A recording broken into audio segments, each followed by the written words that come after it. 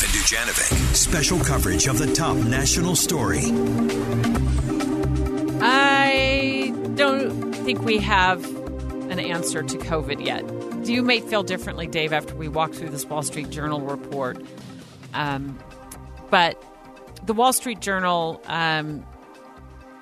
talked about this new report by the U.S. Energy Department, saying it's got low confidence that it was a leak from a lab in China that caused COVID-19.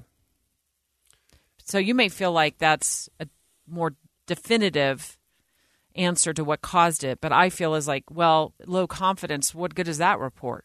Well, it's also very difficult when you're talking to government agencies. They don't use absolutes. This is definitely what happened. This is not what happened. Low confidence, no confidence, media. It's a little bit wishy-washy. Okay, so let me just walk you through what I know from reading this story in the Wall Street Journal, that the FBI and now the Energy Department, which you brought up a good point. I don't know why they're involved, but apparently they've got some people who know some stuff and understand this, so they've researched it too. They're both kind of on this same page, that COVID has originated in the lab and jumped from the lab and overtook the world. Then there's this other working theory that other intelligence organizations are on board with within the U.S., and it has to do with that it just started naturally, like in the wild. I don't know, the wet market wild or just the wild in general, and then it jumped to humans. So there's two working theories. I feel like as I read this article, we still don't know what caused it for sure. Right. The problem is not that we know or will know definitively that it either happened naturally or that there was a lab leak of the coronavirus from Wuhan, China, right? Yeah. The problem, and I think this is where a lot of people are really frustrated and why this is such big news, is because early on, when COVID was in full swing and we were trying to have this discussion and maybe it did leak from a lab in China, that was immediately shut down. It was censored on social media platforms, and so-called experts, including Dr. Fauci himself, said, no, there's no credence to that, right? Too soon? Was it too of soon? Course it was too soon. Yeah. Like, what, we just accepted the official statement from China?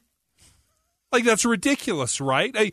I don't know where it started, but the idea that within the first year of the coronavirus getting out, that we could definitively say that it did not leak from a China lab that was studying coronaviruses was so absurd to me.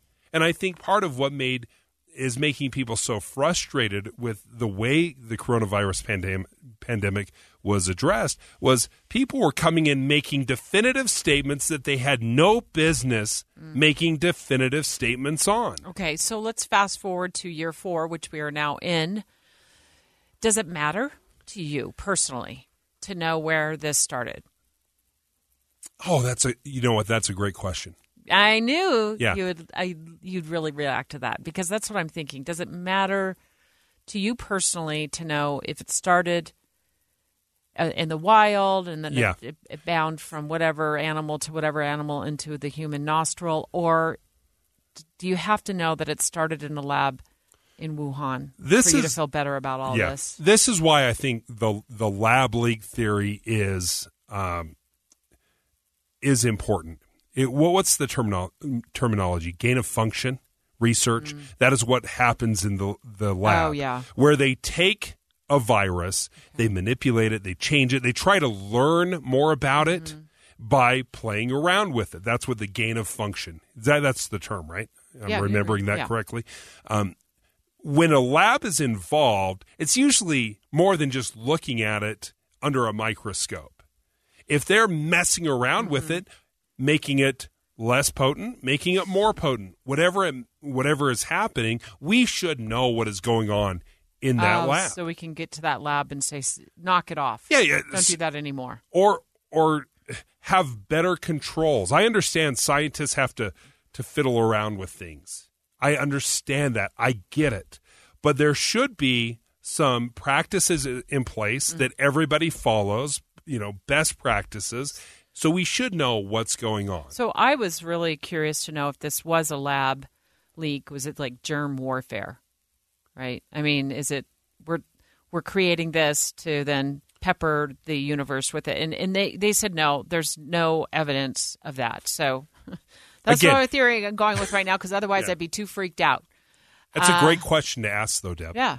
And to say that China is in no way developing this as or weaponizing this. Yeah. Okay, well, how do we know that? So I want to go back to the question I asked you. I'm going to ask it of myself. Does it matter to me if it starts? And I'm just going to say no, because, and here's my reason why it doesn't matter. Because to me, I can't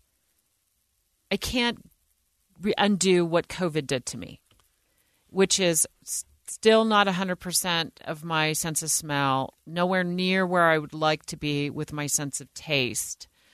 And then the exhaustion that wore on, because I caught Delta, and I was vaxxed to the fullest extent that I could be at the time, and it just wiped me out. And I think, in looking back on it, I realized it wiped me out for a lot longer than I gave it credit for. Yeah.